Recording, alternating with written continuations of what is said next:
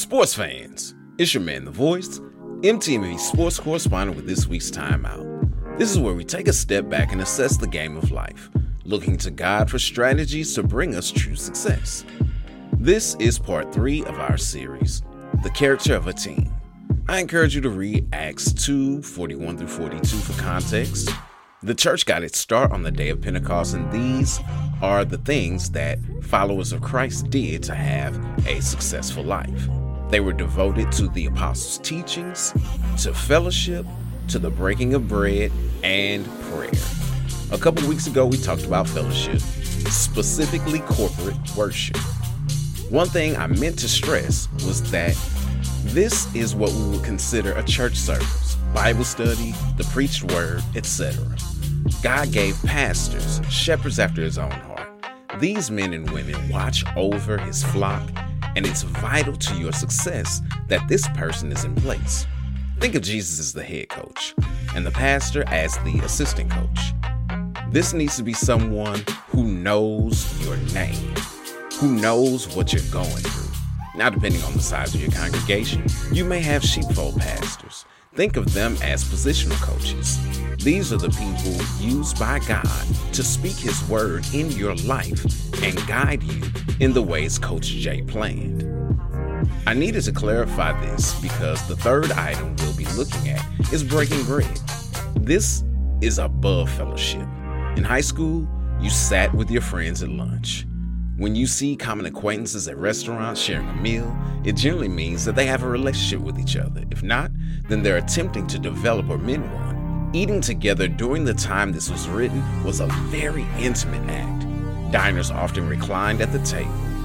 This is how John was able to lay his head on Jesus' chest during the Last Supper. Breaking bread is a sign of doing life together. This is one of the reasons the religious leaders turned up their noses at Jesus. Why is he so intimate with these low-down people? Well, those low-down people were lost.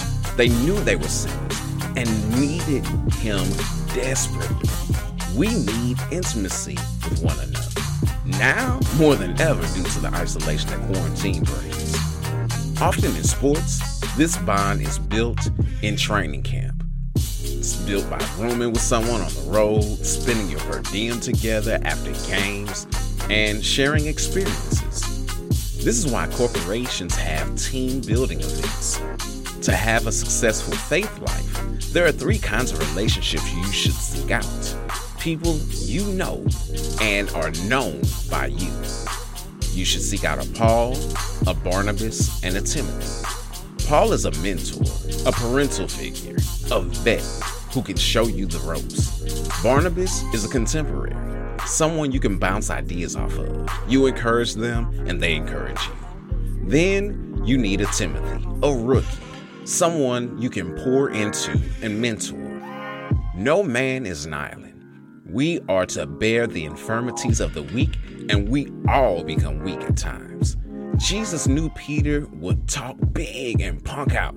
That's why he told him that he prayed for him, and when he turned back, he was to strengthen his brothers. Even our missteps can help others along as we repent and stay connected with fellow believers. Faith in God is a team sport. To function as a team, you need more than just practice. You need a relationship. Like any relationship, it won't all be roses. A commitment to community helps ensure you'll get the roses when it matters most, at the end of the game, when you're crowned the victor. So here's the play. To live this life, you have to do life with others. Make your teammates family, because they are. They're your brothers and sisters in Christ. It's your man, The Voice, MTMV sports correspondent with this week's Timeout. All right, time to get back in the game of life. Until next week, ready, break.